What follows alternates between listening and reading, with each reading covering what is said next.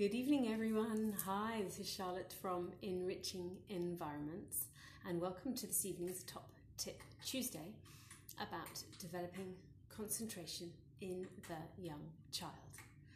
So, before we begin, I wanted to talk through the post that we spoke about the other day about developing concentration, and there was a few snippets of video from the first one was Olivia at a couple of weeks old, and then we went to Harry kicking a ball with his feet when he was about, I believe it was 6-7 months old, and then Harry later as a 3-year-old doing some shape puzzles over and over again, and those were the examples of concentration that I used in the video.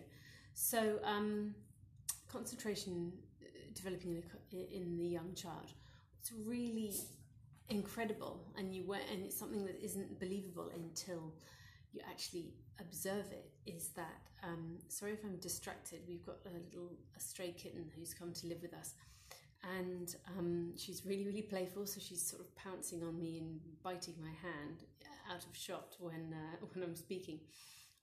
So concentration is possible for as much as up to 30 minutes in even a very young baby. And this is incredible because we are sort of marketed and sold this idea that babies are not able to focus, that young children are not able to focus, but really they are more than capable of focusing for long periods of time. It is just that they need the right environment, the right opportunities to be able to concentrate. And that's what's really important, is providing them with opportunities to concentrate. And that means everything in your environment, the physical environment itself. It means the toys that you put in it. It means the energy, as I said in the post, the energy that we put into our interactions with our children. All of these are really important when it comes to concentration. So, let's look at what should we put first for concentration. Okay, so the first, I think perhaps maybe the most important thing, or for me certainly, with my experience in the classroom and my experience with my own children, is to not interrupt a child when they are focusing, when they are concentrating. Do not interrupt them. So this is really hard for us as parents, because we naturally want to go over and praise our child. We naturally want to go over and, I don't know, ruffle their hair, or be interested in what they're doing, or say a compliment, or say something loving to them, or approach them. And this is from our place of love. And it's really tricky because it's natural for us as parents to want to do this. However, this breaks their concentration, even if it's, praise, even if it's a compliment, even if it's affection. It is going to break their concentration, and that's what we want to avoid. Concentration is a skill that is accessible to all of us, but it must be honed and it must be developed over a period of time. And we can start in early childhood, because as we know, everything's a lot easier if we learn it when we're really little. So it's what we can do, for the first thing that we can do that's really important and really easy, is just not to interrupt when our child is working or playing with something, whatever you call it, work or play, it doesn't matter. When they are engaged in something, when a newborn is gazing at the shadows on the wall, as they can see the shadow of a tree on the wall, or they're looking at the lights, or newborns gaze at things for a long time, and because their vision isn't perfect, is only 30 centimeters in the first 6 weeks of life, they have this otherworldliness about them. You can see sort of their spirit, as it were, and they're really dreamy and far away in those first couple of weeks and months. And so they gaze at shadows a lot, they gaze at different lights on the wall and things. And so we don't interrupt them at this stage. They're content, they're happy, they're fed, and they're watching, and they're observing, and they're listening, they're taking everything in around them with all of their senses. So with your newborn, don't interrupt them, just sit and observe, see what they're doing. So that's what it looks like in a newborn. Moving to an older baby, a sitting up baby, for example, who is exploring a basket of simple household items that you've put out for them. Don't interrupt. Again, as parents, our instinct, isn't it, is to engage and to sit with them and play with them while they're exploring. And the thing to do is to engage when they seek to engage. We're not abandoning them or leaving them on their own or anything of that. This is about respecting their space and knowing that every time we don't interrupt, every time that we allow them to play or explore or work for a little bit longer, this is extending their ability to concentrate, which is going to help them so much later with school. Like, it's going to help them so much when they're studying for exams. It's going to help them so much as adults, particularly in our world, which is increasingly digitally based. And there's it makes me laugh when you see blog posts, and it's such a sign of the times, isn't it? And it says 3-minute read or 8-minute read or 15-minute read, because we're just jumping from thing to thing, whether we're swiping or we're using Instagram, Facebook, what have you. Our attention spans are shortening and shortening and shortening. So for us in this generation, where technology is going to be a part of life, when they're growing up, we don't know what it's going to look like exactly, but most of their life, as they get to older children and adults, is going to be in front of a screen. So let's develop the concentration skills now, so that when they're older, they actually have the capacity to do other things as well. Hi there, for everyone who's joined. So that's, in babies, when they're exploring a treasure basket, as I say, don't interrupt, don't go over even to praise or to engage with them. And then moving to a piccolini, moving to a toddler. What concentration looks like in a toddler is when they are doing things like household tasks. This is why for piccolini, household tasks, we call them practical life in Montessori. Household tasks are so important, because it gives them an opportunity to concentrate, to focus. It gives them an opportunity to repeat, and repetition builds neural pathways. And what we want to do is build strong neural pathways that will enable them to not only gain new skills. That's what they're doing as piccolinis. They're gaining new skills every time they wash a window, every time they mop the floor, every time they use the dustpan and brush. Of course, they're gaining new skills, but their concentration that they are developing in that time, that's what's really, really important. And you'll notice with the piccolini, you only need, it's a handful of materials you need to engage a piccolini in household tasks.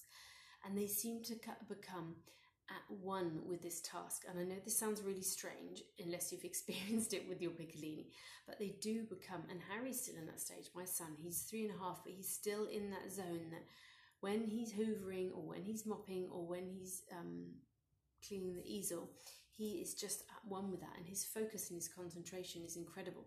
And I have to try really hard. Yes, even me, who's meant to know what she's doing, I find it really hard to not interrupt him, to not offer praise, to not make a comment. And what I really try and do is just engage when he seeks to engage. Wait for him or his sister Olivia to engage first before I say what I want to say. So I let him do the activity or the work or the play as many times as possible. The repetition, as I say, builds the neural pathways, and it builds the concentration. And every time we interrupt, we break that concentration, so they've sort of got to start again. But conversely, every time we don't interrupt, we are strengthening those neural pathways. We are strengthening their ability to be able to concentrate for longer and longer periods of time. And then for your preschooler, what concentration can look like in a preschooler? Most preschoolers, so age between 3 and 6, absolutely love preparing food.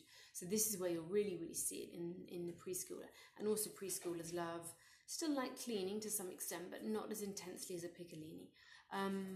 Playing with wooden blocks, playing with Lego, pretend play, whether you've got teddies or dolls or whatever you have in your home.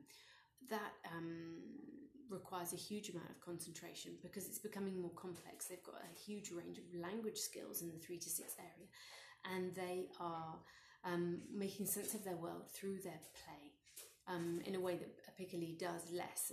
Piccolinis are more about practical life and performing those household tasks over and over again. 3 to 6, they are perfecting and they're repeating, but the symbolic play, the pretend play, the role play, the turn taking, all of those come in the 3 to 6 period. And so their pretend play is huge in terms of the building concentration. And again, I know our instinct is to interrupt, is to, I don't know, ask what they're doing. It's to take a photo of them, all of those things that might distract them and break their concentration. But our urge should be to just observe or do nothing or do something else rather than break their concentration. I was doing a workshop for some parent enrichment clients a couple of weeks ago, and I said to them, whenever you feel the urge to pick up your phone to take a photo or a video, instead just observe what your child is doing, because that's not going to break the concentration. Whereas as soon as they've got a camera or a phone pointed at them for video or photo, it's quite likely that that's going to break their concentration. And they may be, depending on how they react to the camera, that may interrupt them. So they want to then perform for the camera, which obviously is going to be unnatural. Or it might just break their concentration and they don't continue with the work. So that's what concentration is going to look like. For your newborn, they're going to watch the shadows on the wall, they're going to watch the light on the wall, the leaves reflecting. For your sitting up baby, they're going to be exploring their little basket of toys. For your piccolini, they're going to be doing a lot of household tasks, and this is where the repetition comes in. And as I said, they really become at one with the task that they're doing. This is their building concentration. And as your preschooler, food preppers and pretend play are really good areas where you see them really, really focusing. So that's my first invitation to you to foster concentration in your young child. And excuse me, I'll take a sip of water and we'll move on to number 2.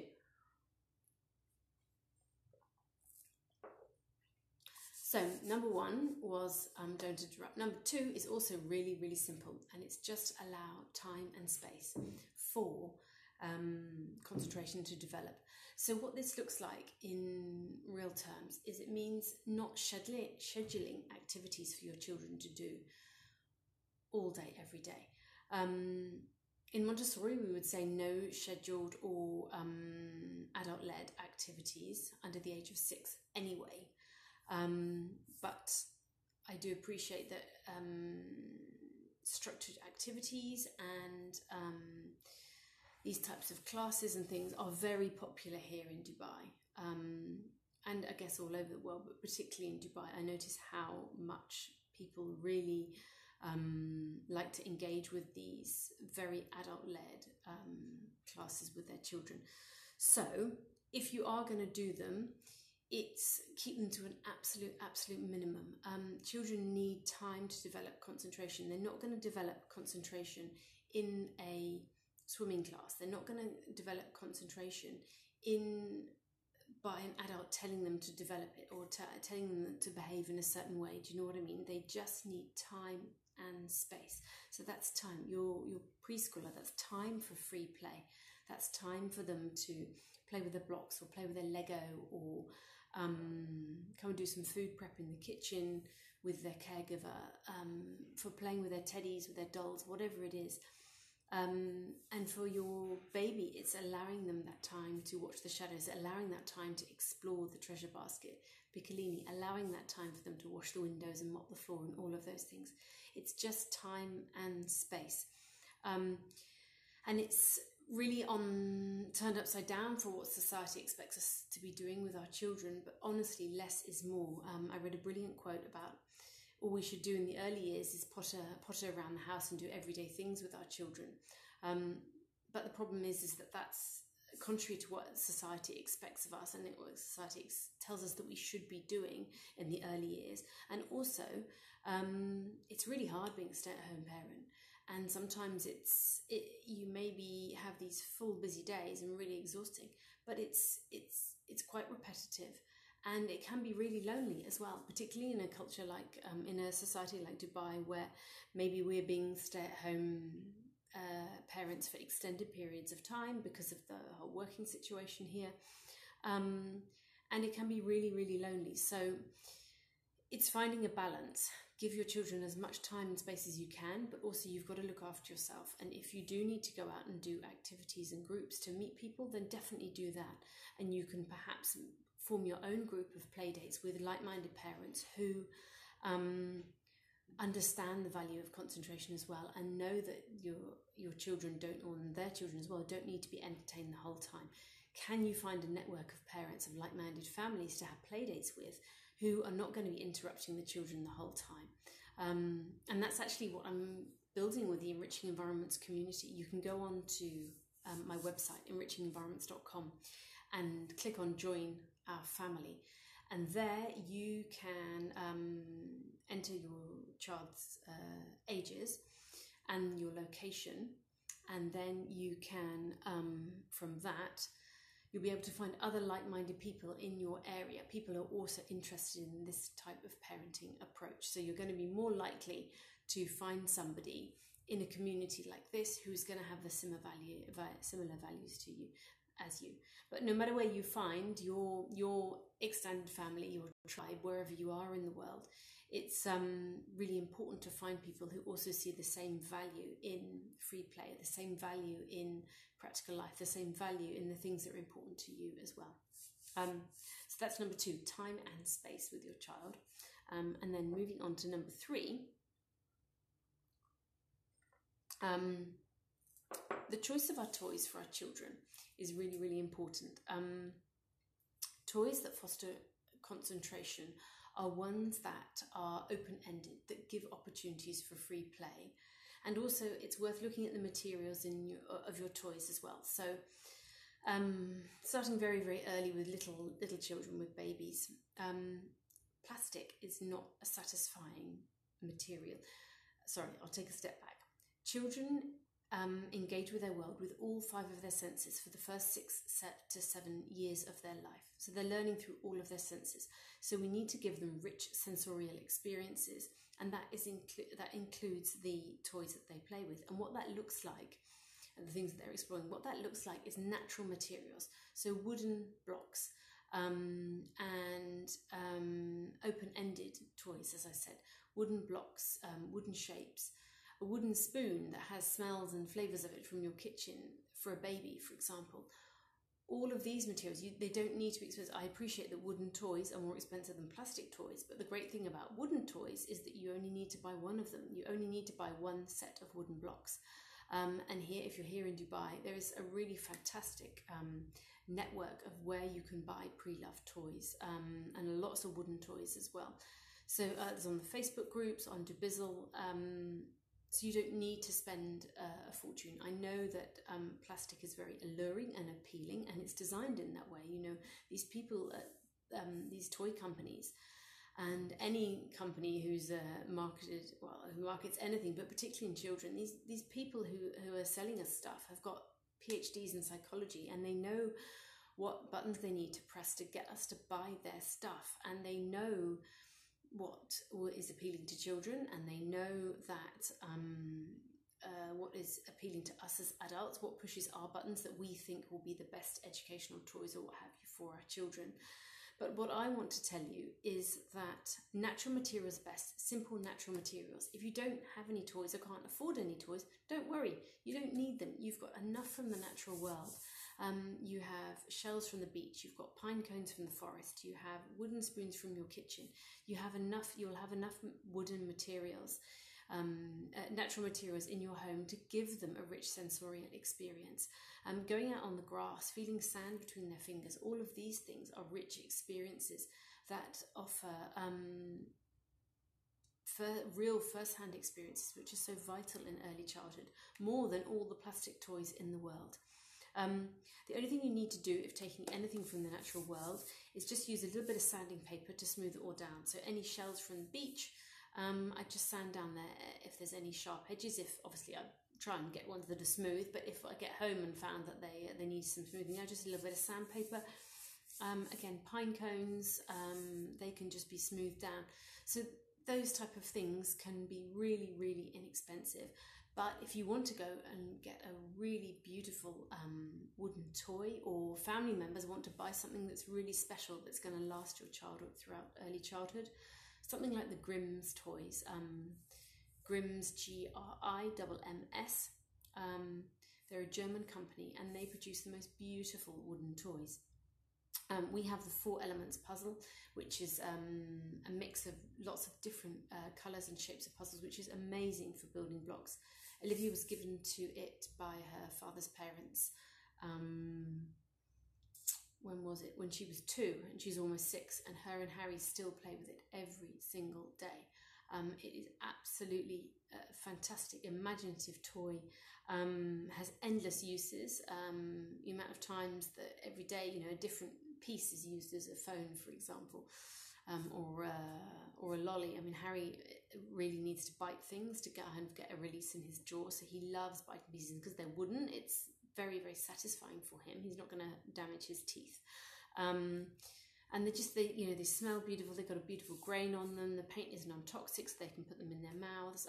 All of these things. So if you have the resources to get one really, really good toy, then I'd recommend doing that. But if not, then you can get them secondhand on loads of Facebook groups and online, or take things from nature that are just safe and smooth and what have you. The choice of toys is really important. Plastic doesn't provide any sensory feedback. And also with plastic is that generally they are, with the exception of something like Lego, which is free play and creativity, plastic toys are usually designed or can only have one purpose, which means that when your child loses interest in it and it's not either in their range of development or it's not interesting for them anymore, then you're going to need to buy something else. And obviously it's designed like that, so it's designed for you to buy more and more and more stuff. However, with an open-ended wooden toy, you've got the sensorial experience, it provides sensory feedback for them, and it's going to last you for a longer time. So you're not going to need to buy something new every 3 months, or you're not going to need to replace it the whole time. And obviously wooden things are going to be more durable than plastic as well. Plastic things will break, and then anything with a battery in it needs to be replaced, and then you'll lose the back of the battery compartment, and or maybe that's just me.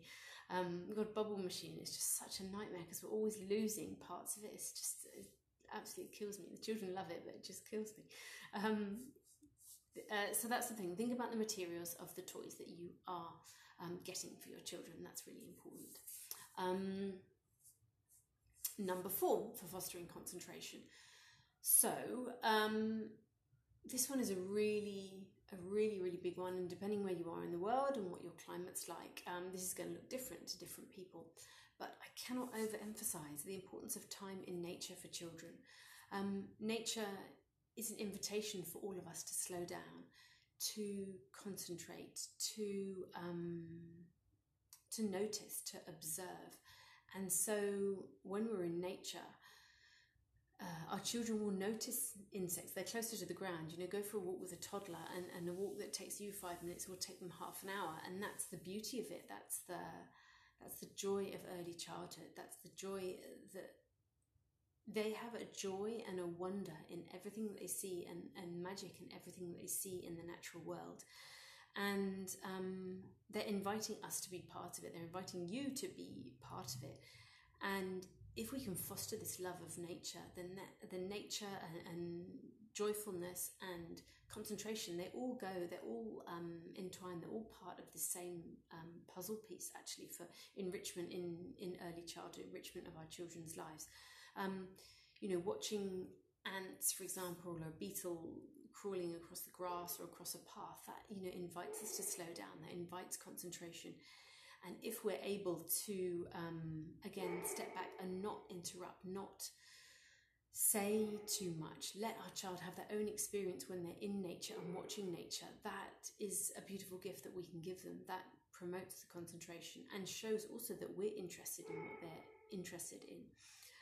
So time in nature, I can't emphasize enough.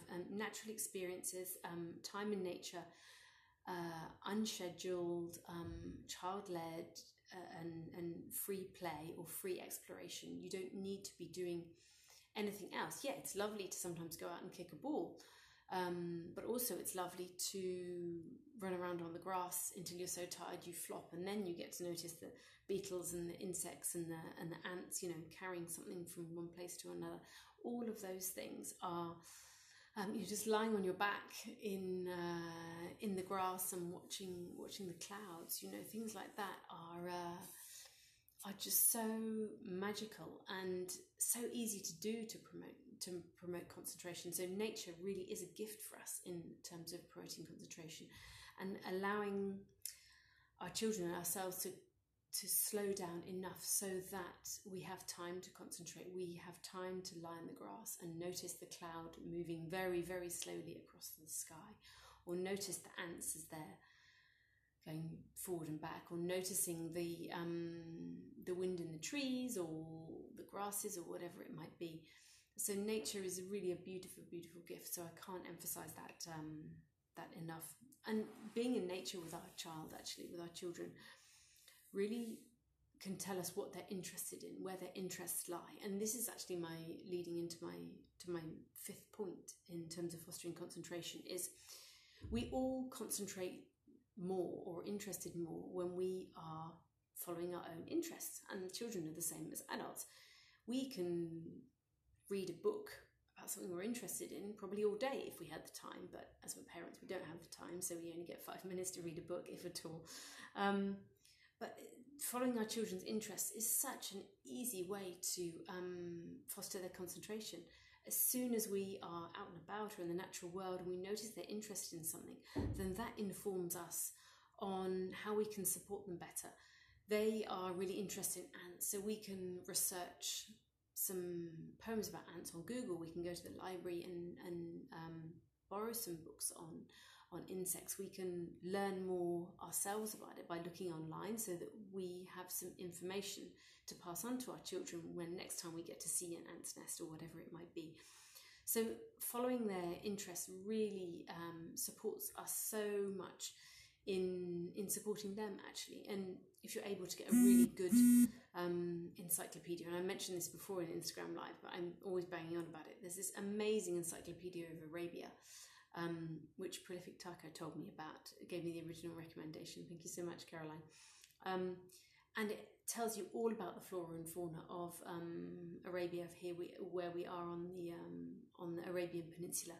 It's got information about flora and fauna. It's got cultural information, religion, dress, food, all of that. It's absolutely brilliant. And particularly for the natural world, it tells us all of the insects, all the birds, all the animals that we'll see every day here in Dubai, and what to look out for, and learn about their habitats. And this has been such a brilliant book for Olivia and Harry, for expanding their knowledge and what they're interested in, what they see on a day-to-day basis. And of course, toddlers and young children are interested in a lot of things, but if we can, as much as possible, follow the interests of what they see on a daily basis, this is even more powerful. Obviously, it's really important to look at the broader world as well, but what they can see on a daily basis and expand their knowledge and expand their love of something on a daily basis, that is really, really valuable to them. So, hi Kate, what was the book called? It's called The Encyclopedia of Arabia. What I will do is I'll put it on my stories, Kate. It's not actually here at the moment, it's elsewhere, so otherwise I'd just show you. But it's Encyclopedia of Arabia. Caroline, are you there? The author is Mary, I can't remember what her name is, but if Caroline's on, she has the same book. She recommended it to me, so she can tell me the author. But Encyclopedia of Arabia, I got it on bookdepository.com, and it came from the UK, but didn't take long, only a couple of weeks to come. Where were we? So we have said that time in nature, we've talked about observing the interests.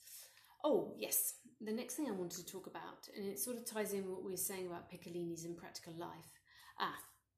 Kate, Caroline has just said Mary Beardwood is the author of the Encyclopedia of Arabia. Thank you so much, Caroline.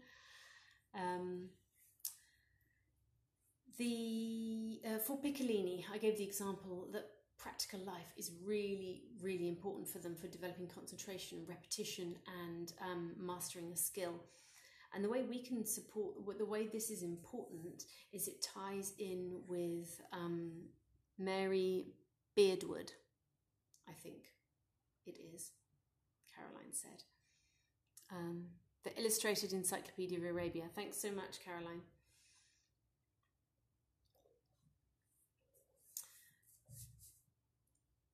So one of the ways we can really support concentration is by supporting our children in problem solving, so that they have the confidence to overcome obstacles. And of course, in order to overcome obstacles, we need to have the skills and the confidence to be able to do that. So what I mean is, when a child is finding something difficult, we don't like putting their shoes on or buttoning their shirt or whatever it might be. We don't do it for them. We support them in overcoming the obstacle, and that might look like a couple of things. But for Harry, for example, if he's struggling with, I can't think of an example, something he's struggling with. Say he's struggling with his buttons, just me getting close to him and sitting near him for support seems to help him. I don't say anything unless I feel that he needs me to say something or to offer any help. Just me getting a little bit closer and my presence seems to help him to try again and try again. Because when they're problem solving for themselves, when they're overcoming obstacles for themselves, of course, if they're buttoning a shirt, for example, putting their shoe on, they're naturally developing their concentration, because they need to have that concentration to try again and try again and try again until they succeed, until they complete their task. So you can do, the first thing is just to sit closer to them. Just your presence sometimes can help them. And then if you feel they need a little bit more, it's sort of like coaching them through it. So you talk through, if they're putting a t-shirt on and they're getting stuck, you can say, oh, it's just that armhole to get in there, and stretch your arm up really, really far, and I'm sure you'll be able to get your fingers through. Something like that. Or putting the shoes on, if you just pop your thumb in here and pull gently, then that might help. Something like that. And obviously the last thing you do is offer just that little bit of help for them to complete. But it's the main focus, the main element is for us not to take over, us to help them with the problem solving skills, and indirectly that helps with the concentration, because they get into that mindset that they do will come to obstacles, but they are able to overcome those obstacles. So supporting them in problem solving is another big part of concentration. I think that was number 6. And number 7 that I want to say is, sort of circles back to what we first of all said at the beginning of the session, was about the environment that we have. Everyone's home looks different, of course, and some of us may have bold colours and bold prints, and I've got 2 very bold armchairs and a big bold Persian rug, but the space itself, is there lots going on? Turn off the radio in the background, turn off the screens of the TV in the background. Thank you, Nuna, for your comment. What would you do if the kid feels frustrated and refuses to try again and ask you to do it for them? I think, Nuna, it depends on the age. Can you remind me of the age? Is she 21 months, your daughter? It depends really what it is. Our main objective is to offer them minimum amount of help for them to be able to succeed. You could acknowledge the frustration. The first thing you could do, you could say, you feel really frustrated, don't you? It's a real, and I try to use sort of light language. Oh, that's such a bother, isn't it? Oh, that's really tricky. Or I just can't get the hang of that. It is really a bother, isn't it? Something like that, something to kind of lighten it, but to acknowledge the frustration at the same time. So, oh, you feel, 2 years. So you feel really frustrated, don't you? Let me see what I can do to support. What can I do to help you? What can I do to support you? Sort of open questions to invite conversation, invite collaboration, show that you're there for support, but you're not taking over. There will be some times, for sure, that we will need to take over, and they're not going to be able to do it. If they've got to a point of frustration where nothing else is going to work and they're upset, of course we're going to need to step in and take over. But it's offering on each occasion, and this is a learning process, the smallest amount of help, the minimum amount of help that they need in order to succeed in that moment. A little bit of coaching might help. a little bit. If they're putting a t-shirt on, they get stuck. You're like, oh no, quickly, round the back, round the front, round the back, round the front. Oh no, it's caught in your ear. You know, bring in a little bit of humour, a bit of gentle humour if you can. That works really well with Piccolini humour. And talking about humour, if, for example, as you say, your situation refuses to try again and asks you to do it for them, if it's something like getting dressed, I would always do something really silly like try and put the t-shirt on myself, or try and put the shoe on my foot, or, you know, put the undies on my head or whatever. Try and do something playful to just sort of lessen that frustration, lessen that intensity. Because of course Piccolini, you know, their brains aren't developed sufficiently yet to have the concentration, to have the patience to try again and try again. However, we can diffuse this intensity with a little bit of humour, a little bit of playfulness, a little bit of being silly, and invariably they'll try again. You try and put a t-shirt on yourself or your child's trousers or the shoe on, guaranteed they're going to try and do it again, because they naturally want to do it, and they naturally want to perfect their skills, but they just might need a little bit of emotional support on the way, and playfulness is a really good way of doing that. And again, acknowledge it. Once you've said, oh yeah, you're frustrated, you could, and she demands, oh, you know, I want you to do it. So yeah, you really want me to help, don't you? I'm here to help you. What can I do to help? What can I do to support you? And then just talking through it. If it's the t-shirt, let's do this arm, let's do that arm, stretch out really, really high, let's wiggle your fingers, you know, things like that. It's a little bit of coaching so that we can lessen the frustration a little bit, but still allow them to complete and have that sense of self, and that sense of self-direction that they will only get from completing it for themselves. And then around the age of, you know, 2.5, 3, they'll start saying, me did it for myself. And it's so gorgeous when they start doing that as well, actually. So what was I going to say? Point 7, yes, environment. So it's a calm space. That doesn't mean that you need to have, you know, somber lighting and somber, you know, paints and a perfect, clean and tidy environment. That's not at all what I mean. What I mean is a calm space that honours their need to concentrate. So we can turn off the background noise, the TV in the background or the radio in the background, so that they can concentrate. It means having a little, whether it's a corner or a shelf or whatever your space allows, a dedicated area for them with the things that are ordered, pleasure, the things that are ordered just for them. You know, in my parent enrichment courses, and actually a lot on these Instagram lives, you talk about really, really paring it down. For a little baby or a Piccolini, only 3 toys on the shelf. Something's really, really simple, something very simple and ordered and accessible for them. This is going to support their concentration, because they see this is their space, this is their order. External order in the environment builds to internal order inside them. Again, this is another one of the building blocks of concentration. So your environment's going to be calm, it's got to be ordered. And whilst we're here, let's talk about screens. Screens is a really divisive topic, and people have different situations and different reasons for using screens, and it may be a necessity in some families than others. However, what I want to say to you is all of your amazing work that you're doing in fostering concentration in other areas, by time and nature and the toys you're providing, this is going to be undone by the use of screens, because screens are addictive. They make our children passive. Because of the fast-moving images and the way the screen is composed, it makes them change their concentration, change their focus over and over and over and over and over and over and over again for the duration that they're doing it. So naturally they lose concentration. And although our children may be passive and may be quiet when they are watching a screen, that doesn't mean that they're concentrating. It doesn't mean that it's a good thing for our children to be quiet and our children to be passive. However much we want that break, and we may need that time for whatever reason. So screens are not a way to foster concentration.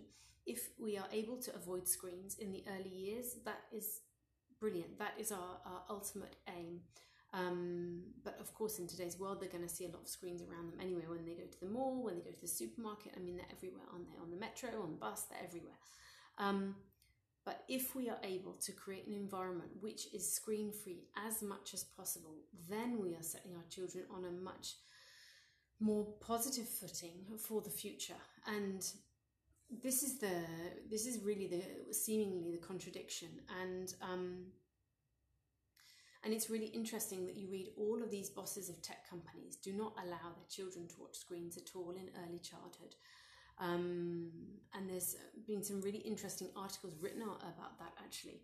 I need to see if I can find and share in some way, actually, about how tech companies are. I read an article of it recently, so I definitely will find it again and put it on my stories, perhaps, about the bosses of tech companies are not letting their children watch screens because they know the long-term effects of them. And so the contradiction I was going to say is that the more we keep our children away from screens in the early years, this seems like contradictory or paradoxically, the better they're going to be able to handle them in their later years, because technology is with us forever and it's going to be a part of their lives. But the early years are the building blocks to what they can do later. Let's give them everything that they need in the early years, which is learning through all 5 of their senses, first-hand experiences, contact with nature in the early years. And then when they're older, when they're at school, when they're over the age of 12, and all of their homework, for example, will be done on screens. That's going to be a natural progression, but later, not in the early years, if we can possibly avoid it.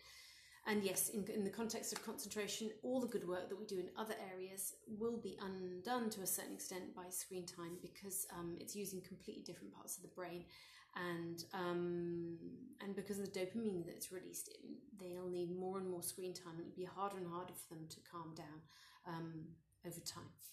So this wasn't a talk on screen time, but I wanted to just mention it so that there's a bigger understanding of the impact of it, if you know what I mean. So unless there's any more questions, I just want to give my two roundup points, actually, for 3 roundup points for I really wanted to say about fostering concentration. Number 1, all you need to know about fostering concentration. Number 1, step back, don't interrupt them. No matter how much you want to tell them that you love them and how great they are and praise them, all those things, just don't interrupt. When you see them focusing or exploring or playing or working, focusing on something, don't interrupt. Number 2, step back and allow them to have their experience, particularly in nature. Let them watch first what they're doing. Watch first what they could be learning. Obviously, we don't know exactly what they're learning, but what could they be doing? See what you can learn from your child. Is that kitten again? See what you can learn from your child, from what they're doing, from how they're concentrating, from what they're focusing on, from what they're exploring. See what you can learn first before you try to teach something, before you try to say something to your child. See what we can learn as the parent first. And number 3, time in nature. I can't emphasize it enough. First-hand experiences, time in nature. That provides such richness, from feeling the grass to going to the beach to climbing a tree to watching the clouds to hearing the bird song to watching a jumping spider. All of those things provide such a richness that we can't get from any artificial experience, no matter how amazing. So I hope that gives you some feedback on some really solid information on how to foster concentration and develop concentration in your young children. I hope you've enjoyed this evening's session. If you'd like more information on creating an enriching environment, please go to my website, enrichingenvironments.com. Follow me here on Instagram or Facebook if you're not doing so already. And this week, on Friday evening, we commence our autumn series at Yoga House, our autumn film series, because it matters. So we had a summer series and now we've restarted on the autumn series. These are going to be monthly films, still on the topic of early childhood. This Friday, we are showing a beautiful film from Norway called Childhood, which follows the year in the life of a Waldorf, actually a Steiner Waldorf kindergarten in Norway, in this beautiful forest. And it shows this group of children from 3 to 6 year olds, mainly focuses on the 6-year-olds actually, and sees their contact with nature, sees the skills that they're using, the type of things which they are learning, which are so far away from what we expect in traditional education our children to be learning at 3, 4, 5, 6 years old. So I cannot recommend highly enough coming to this film if you are in Dubai or you're anywhere in the UAE. Yoga House in Greens at 7:30 on Friday evening. You can book by going to the link in my bio. Just click on the link in my bio. That will take you directly into the sign up page on Yoga House's website. So that's childhood this Friday, and then in October and November we have other films as well on early childhood. But I'm looking forward to seeing you all on Friday evening at Yoga House, and if not then next week on Instagram Live for Top Tip Tuesday. Thank you so much for joining me, and I'll see you soon. Thank you for the hearts. Bye bye.